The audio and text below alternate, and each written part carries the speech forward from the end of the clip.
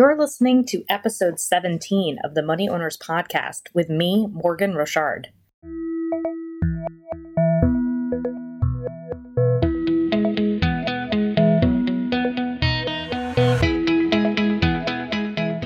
Money Owners is a podcast for people who want to be mentally and financially crushing it. This podcast does not provide investment advice, and nothing in this podcast should be misconstrued to be investment advice. If you'd like more information on Money Owners coaching, the podcast, the homework, and everything I have to offer, visit moneyowners.com. What is happening, fellow money owners? Today, I want to talk about budgets. I know every single time I get on the show, I'm like, I'm super excited to talk to you today about this super exciting thing, and everyone's probably like rolling their eyes at me. Budgets is a topic that's very near and dear to my heart, probably because I force all of my clients to look at their spending regardless of whether or not they want to the point where I have clients who are like, we literally spend no money, and then we go through their budget and I'm like, you need to spend more money. And if that's you, great. But if that's not you, if budgeting is something that's really difficult for you, then this episode is for you. So I want to start with something that I think I probably say a lot on this podcast, but it's just really indicative in general of where we should all be thinking financially and just in general about our lives. So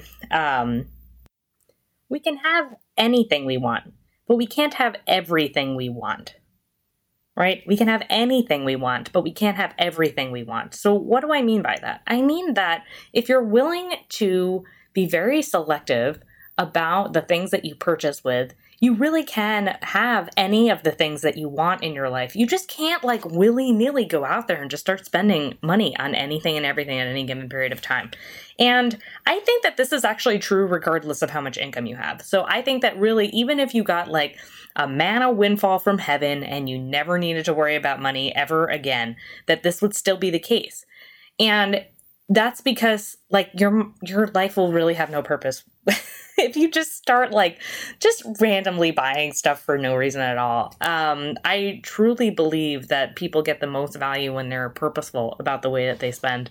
And really, it's not value in and of itself. It's not the value when you think of I'm getting value out of this specific object or just a value in general. What I really mean though is the value out of life, right? When we start just doing things without a purpose, when we just start doing things when we fly by the seat of our pants, or we talked about this in the last episode, when we start collecting a bunch of stuff and shoving it in a closet, right? We don't really feel good about that. So even if you are in a situation where you have tons and tons of income, you really should be thinking about this concept of you can have anything, but not everything. And what is that anything to you? What are those things that are really, really important, that really move the needle for you, that would really change your life for you to have?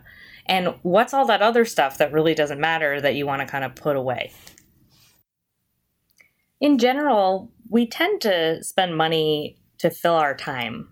I see this quite a bit with my clients where we go through their budgets, and particularly for overspenders, I feel like underspending is a whole other thing, and we probably should get into that in another episode. But let's talk specifically about overspenders today. So the main thing I see with overspenders is that no matter what, they find a way to overspend.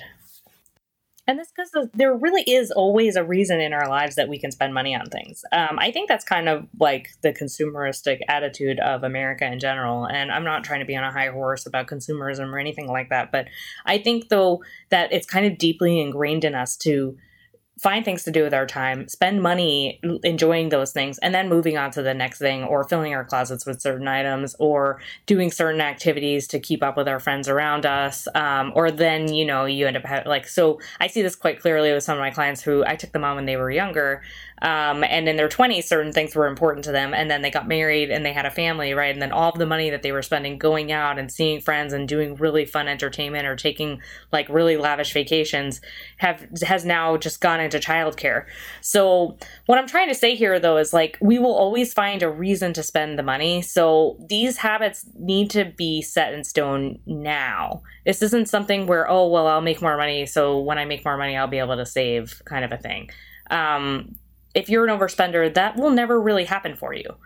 because you're never going to, there will always be something urgent for you to spend your money on. That's just the way it is. That's what I've seen with my clients who spend. It's not until they're willing to sit down and evaluate their behavior and actually make changes that they proceed to then save.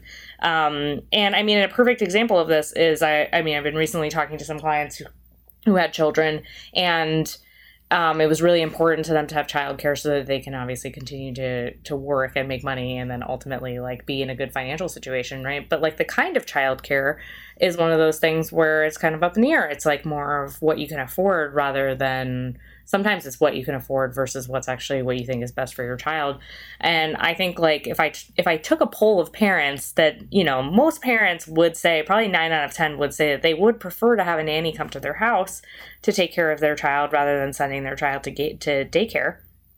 And I see that pretty often with my clients, that they would prefer to have a nanny. But sometimes like the nanny's just not feasible, right? Like sometimes the nanny actually means dipping into savings rather than either netting out equal or actually being able to save.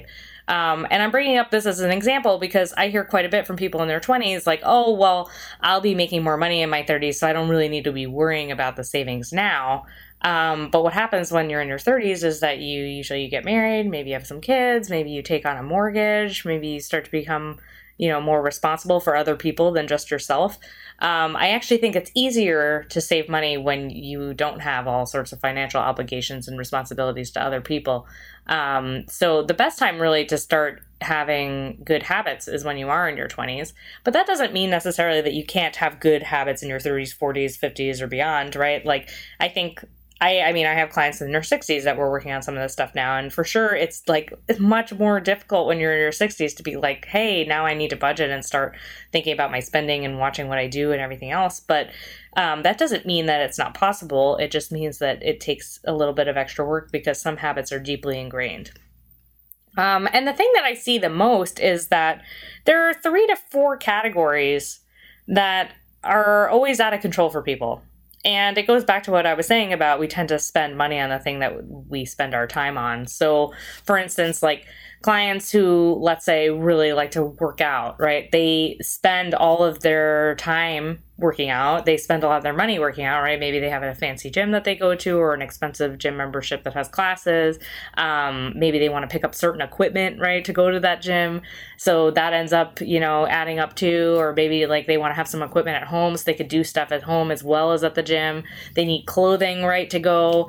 You need like lacrosse balls to stretch out all your knots because you're like, you're operating at higher level performance. And then maybe you also need to go to the physical therapist or the chiropractor, right?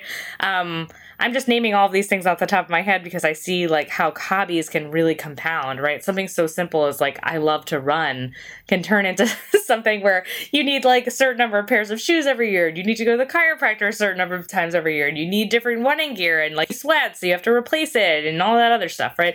So what I'm saying here really is like, we always will find a way, right? There's always something that's urgent, that's on the horizon that we need to spend money on. And that's really where budgeting comes into play. So it's not meant to be restrictive, right? But it is meant to put some sort of constraint on you so that you're not racking up credit card debt, or at the very least, you're not saving anything, right? Like you don't want to be in a situation where you're making a really good income, but you can't seem to put away anything. And the only amount of money that you can seem to put away is into your retirement account. I see this happen quite frequently with people where they think it's enough, where they're just putting away, they're getting the match from their employer and they think that they're doing the right thing because like if they put 3 or 6% into their retirement account, their employer will give them another 3 or 6% or whatever it is, and that is going to be enough for them later on in retirement. And the sad truth is that when we get there, when you actually get to retirement and you don't have enough, things start to feel really different. And I'm going through this actually right now with a client because things aren't what you hope and dream that they're going to be when you thought that your life later on would be something that it isn't. So an example of this is one of my clients really thought that at this point in her life she would have a vacation home. It was one of those things that it was always an important thing to her. It was always something that she thought she'd be able to do when she was, in her 50s and 60s, that she would have this extra home that she can go to, that she can, make her own and design and love and put really like her life into. And Sometimes that's just not the way that it works out, right? And the reasons why are either because we didn't have enough income, right? Or we spent too much, or maybe a combination of the two. But sometimes like increasing income isn't enough. So we talked a little bit about income on one of our other shows about like things that you could do to increase income and how you can change your mind so that you're not kind of blocked when you go out there to negotiate or get yourself in a good situation where you're talking to clients and you're increasing your fees and doing everything you have to do to pull in income. But the other side of this piece is managing personal expenses. So if you're a business owner, it's also managing your business expenses. You have two types of budgets. You have to have your business budget, and you also have to have your personal budget. And the personal budget in and of itself, like I know people always roll their eyes at me and they don't want to deal with it because it sounds like something that's so awful. Like, ugh, I have to go through my spending, and I don't want to feel like I can't just like go down to, the coffee shop around the corner for me and get a latte, or I don't want to feel like I can't just go out to dinner with my husband when I want to. We don't want to feel like so restricted. But the truth is, discipline equals financial freedom, right? We've talked about this many, many times. And the truth really helps, actually. And having numbers in front of you actually gives you the freedom to go out there and do these things without guilt, without feeling like you're, derailing your financial future. And I know sometimes we think that if we just put our head under a pillow that it'll feel better if we don't know. If ignorance is bliss, right, is the saying. But I've found that the more people see the numbers in front of them, the more willing and the better they actually feel about their situation because they know how much they can spend. So one of my clients in particular, she really likes makeup. That doesn't mean she can't spend any money on makeup, right? Like, maybe to you listening out there, or maybe you're a man and you're listening to this and you think like makeup is stupid. I wouldn't buy that. I don't need that.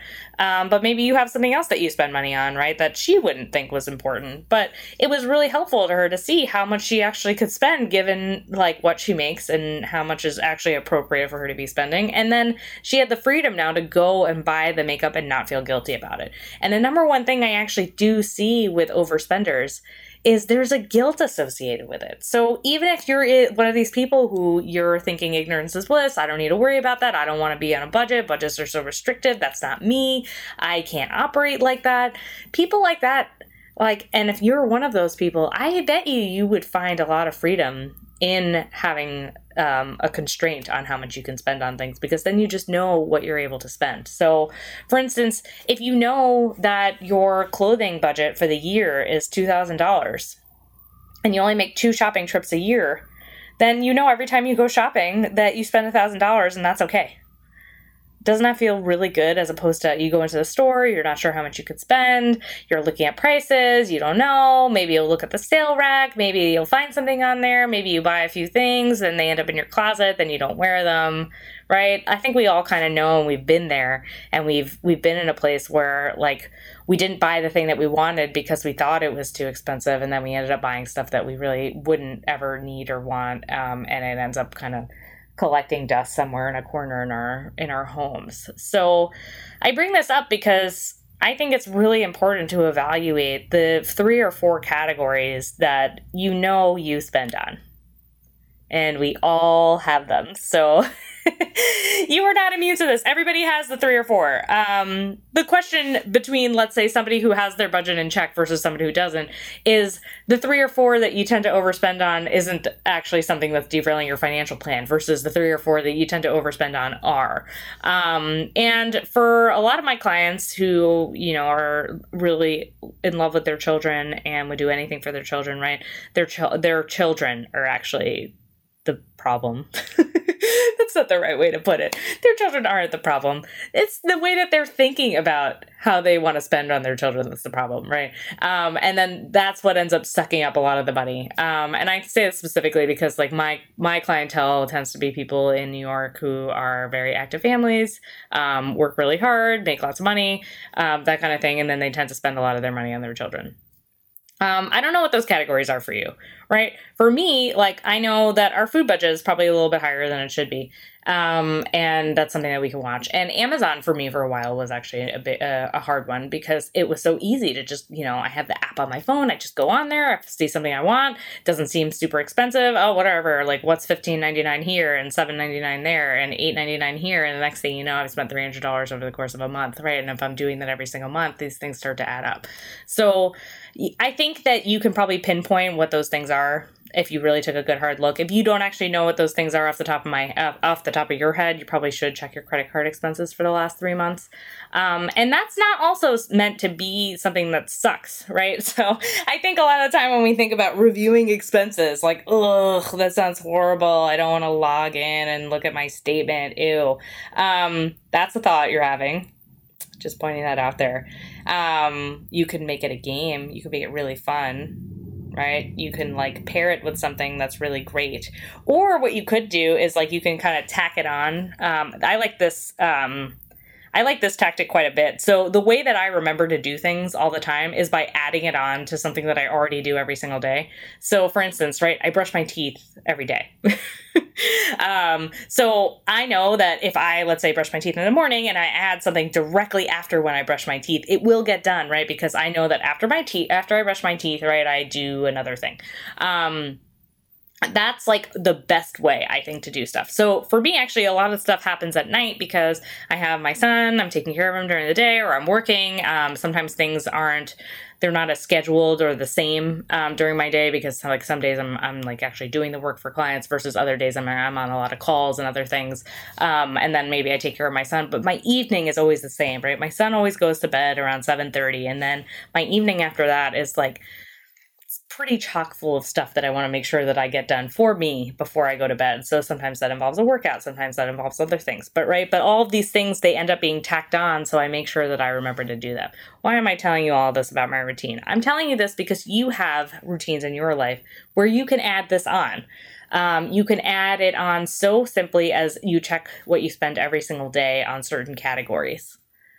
I know that sounds super intimidating, and why would I ever do that? I hate checking my expenses. But if you are an overspender, that's actually one of the best ways to get your spending in check, right? So for instance, if you were monitoring weight loss or something like that, right, and you were working with a professional, they'd probably have you do a food log every day, right? They wouldn't ask you, let's say at the end of the month, to remember everything that you ate over the course of a month, right? That would be kind of crazy. So, because you wouldn't remember. I mean, I barely remember what I ate 5 hours ago. I can't remember what I ate a month ago.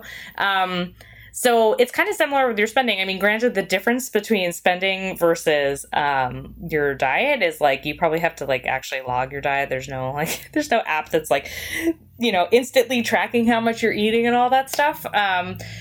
Whereas with your spending, if you're using a credit card, right, it's a lot easier to have that be tracked for you. I do find, though, with overspenders, it's actually much better to check these things on the daily.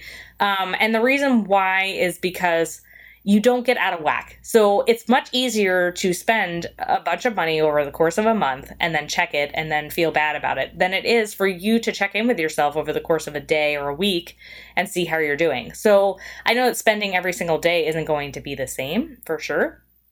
But spending over the course of a week probably will get you some sort of average of your spending, right? And let's say the categories I'm talking about is not your mortgage or your rent or your utility bill that's usually pretty similar over the course of time, right? The categories I'm talking about are the ones that kind of fluctuate on a daily basis, but usually probably even out over the course of a week. So something let's say your Amazon spending or your groceries or your dining out or the fact that you go get coffee some mornings and other mornings you don't. Or maybe, there's something that you spend money on because it's a hobby every week.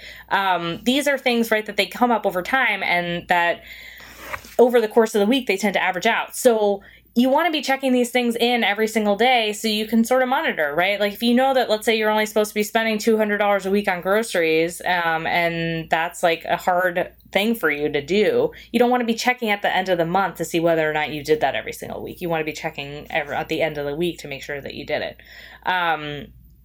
Yeah. And so I will actually post something on the website. If you go to moneyowners.com/17, I will have a little spreadsheet that you can download if you wanted to do the daily tracking, where you just put in the 4 categories that mean something to you that you want to track. And then you can sort of see how it goes over the course of the week. And if you have any questions about it, obviously reach out and let me know. But I hope the tool is something that anybody who's listening finds to be helpful.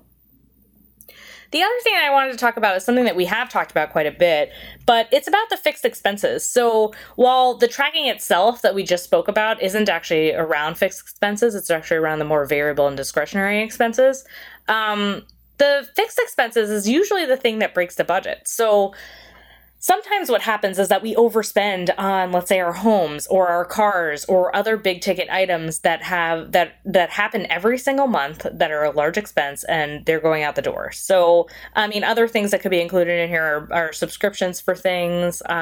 Those tend to be more low ticket items, but they do tend to add up. So you want to make sure you're actually using your subscriptions, right? Like, I love Audible. But if I'm not listening to a book a month, right, I really shouldn't have an Audible account. Like things like that. I know it's only, $15 a month, but like, do you really need to be spending that if you're not actually using it? Obviously, though, that's not going to move the needle if I'm spending $4,000 a month on my mortgage. Plus, I have property taxes and homeowners insurance, and then probably another 1% to 3% on top of the value of my home of random expenses that I'm going to have related to my home that I didn't account for, maybe, right? Like, the $15 for Audible isn't really, if I get rid of that, it isn't really going to change the fact that I'm already overspending on other stuff. So, I mean, that's something to evaluate too, for sure. And I got a lot of flack on this actually on Twitter for putting out a post of how to be wealthy. The wealthy cheat sheet is what I called it. And I said to spend 20% or less of your income on housing. And people were like losing their minds. And I think honestly, like, it's a wealth cheat sheet, right? I wanted to be like, hey guys, like this isn't like how to get by, right? If you want to spend 36% of your income on your housing, like that's great, but like that's not how you become wealthy, right? So like the number one way to become wealthy is to really manage these huge fixed expenses. So if you find yourself that you're in a situation, right, where like maybe that other spending stuff wouldn't even really be an issue if you could actually just control some of the fixed expenses, right? Like maybe you don't need to control your grocery budget as much as you think you do if you moved and you found a place that had, less overhead than what you're spending now.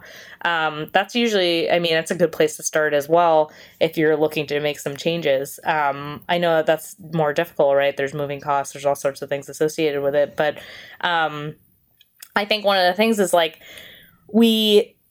we buy things, right, because we think that they're things that we can afford, and we don't take into account that, like, my car has maintenance, my house has maintenance, any of these big ticket items have maintenance. If I buy a boat, there's going to be maintenance on it, right? My car or boat would have gas at the very least that I would have to put into it. Homes on average do have 1% to 3% of the total price of the house, the value of the home, in annual extra expenses per year of maintenance and other things that you have to do on the home. I've seen people not spend that and then later on have to spend a lot more to do renovations to keep up on things. And then there's just the fact that there's just regular wear and tear, right? Like you have kids or something like that in your home and like they do like dumb stuff to your house. I hear stuff from my clients all the time and I'm always like, oh God, my kid's only 15 months old. And like, I'm just waiting for him to like pull a door off the hinge. And then we'll have to fix that. But yeah, or like, women, we tend to shed our hair and stuff. Like you don't want that going down the drain. You got to call a plumber, right? All of that stuff. Like it costs money. And these things, even if you have a new home, right? These are things that could happen and that take time and effort and money and everything else on top of the price of your home. So when you're thinking about buying things, and if you don't want to have to be so restrictive, let's say, with your budget, maybe the good place to be a little bit more constrained and restricted is on your fixed expenses. And if that's not an option for you, then you really do need to be looking at the other stuff, right? So it's like what I said at the beginning.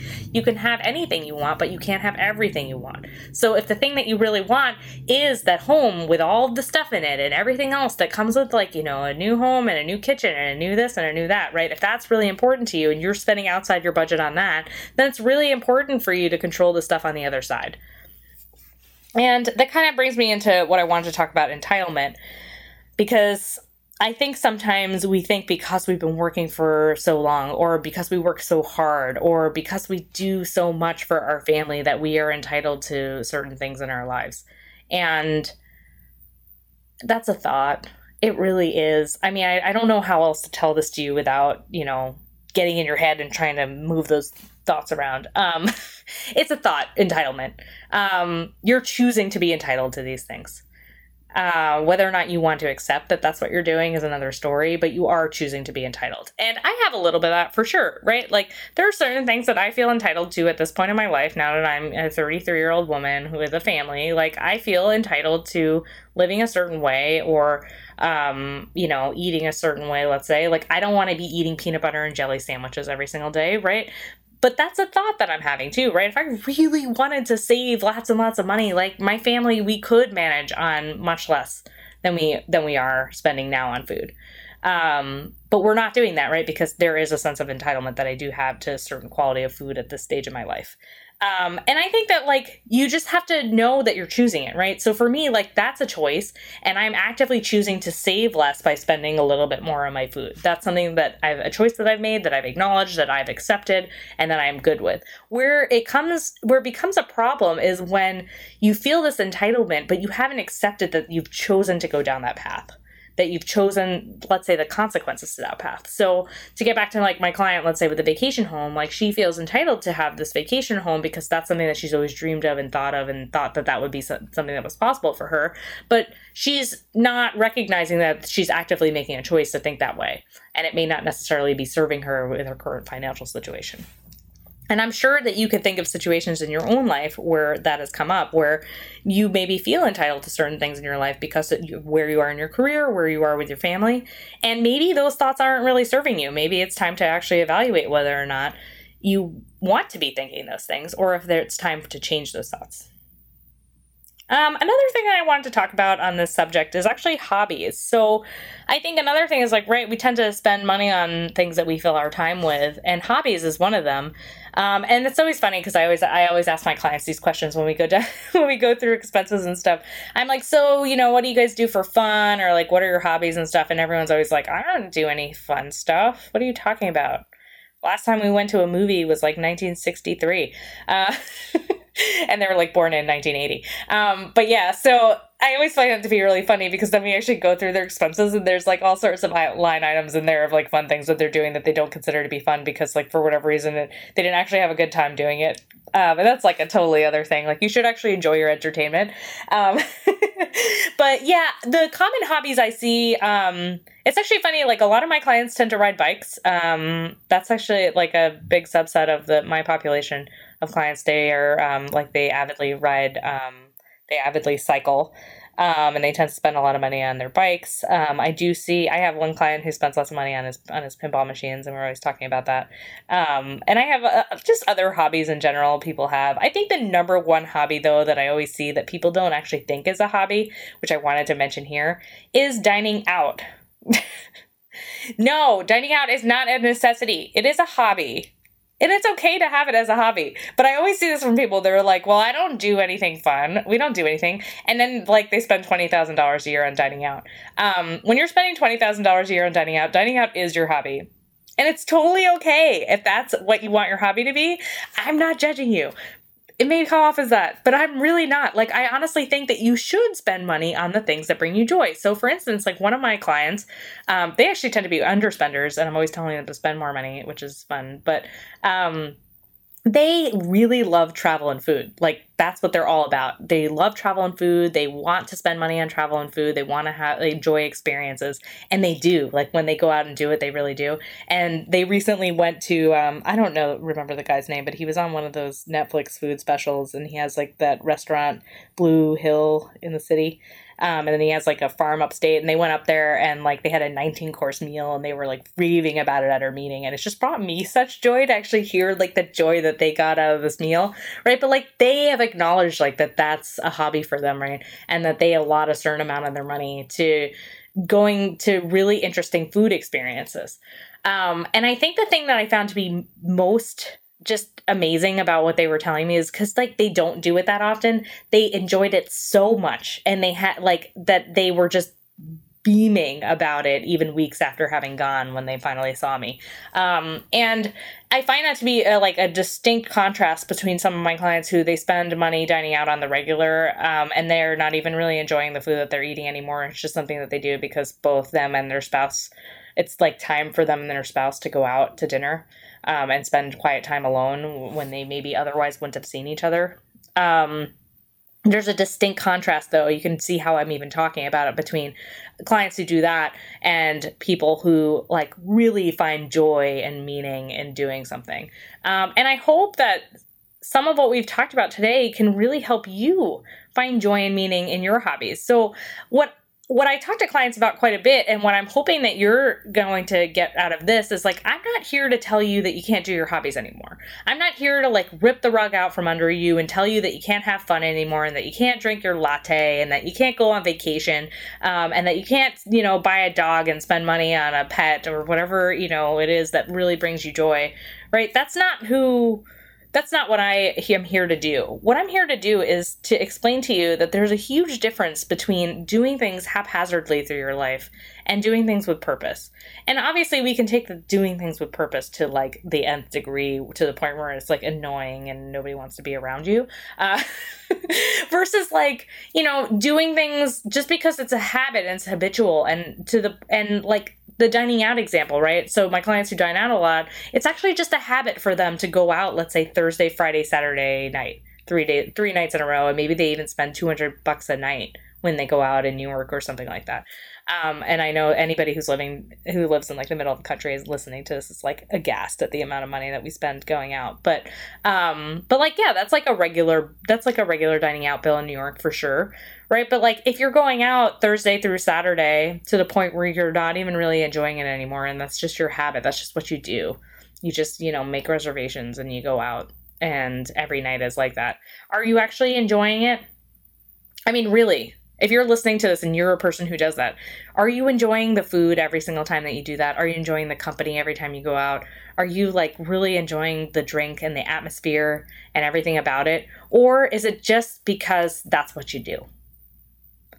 And I really invite you to think about that when you're out the next time, because it's really important to be alive in our lives, to like actually be there because we want to be there rather than we're there because it's a habit. And I know this, like for my husband and I, we cook a lot at home and we do a lot of meals at home, right? And that is actually habitual to us. Like sometimes meals at home, like they kind of feel like that too, where we're just eating because like we got to eat, right? And that's kind of a necessity. And then we go on with our lives. And then there are other times where like we take the time in our house to actually light a candle and turn off our phones, or maybe just put on some light music and really be present with each other. And I can think of like really memorable moments in our own home where we've done that, versus like the day-to-day of just regular eating, right? And I'm not saying that like every single meal has to be that way, but if you're going to be spending a lot of money going out and doing all this stuff, it should feel a little bit more special than just a meal at home where, you kind of hem and haw at your significant other, and then you go into the next room and start doing work all over again. Those nights? I know those nights. So yeah, so I just wanted to give you a little bit of food for thought on that, because I think that sometimes we think that controlling our expenses is a really difficult thing, but really what it is just making sure that the things that we're spending money on are actually things that we want to be spending money on, or things that we're actually enjoying. And I think I've used this example before, but one of the ones I use with my clients quite a bit is kombucha. And it was because I was habitually like sucking down kombucha every single day, and I was spending like $4 a day on kombucha, and it had gotten to the point where I wasn't even enjoying the drink anymore. And it's kind of like probably similar with people who buy lattes every single morning. I'm not saying don't buy your latte or don't buy your kombucha, but maybe enjoy it if you're going to do it, right? And if you're not going to enjoy it and you're just doing it because like you want something to drink that's not water, maybe reconsider what it is that you're drinking that's not water, to not be breaking your budget. And this sort of wraps into like distinguishing between a hobby and a necessity. So I think a lot of the times we think to ourselves that the things, like particularly around food, right? Like I've seen grocery budgets get out of whack, and I've seen even like personal care spending get out of whack. Personal care, I mean like haircuts, nails, massage, anything really, like clothing really would even be in personal care, right? Some of that stuff is a necessity, right? Like you fall and break your arm and then you have to go to physical therapy. That's a great example of a necessity, right? Like I think that you'd have pretty low quality of life if you didn't do that, right? But on the other hand, right, like I know, like I work out quite a bit and I have a bunch of injuries, and that's kind of on me. to be doing my physical therapy at home. I know the exercises I have to do, and I check in with my physical therapist every other week, right? Like, I feel like every other week is a necessity for me, but maybe it isn't if I kept up on my exercises a little bit more, if I maybe foam rolled a little more often.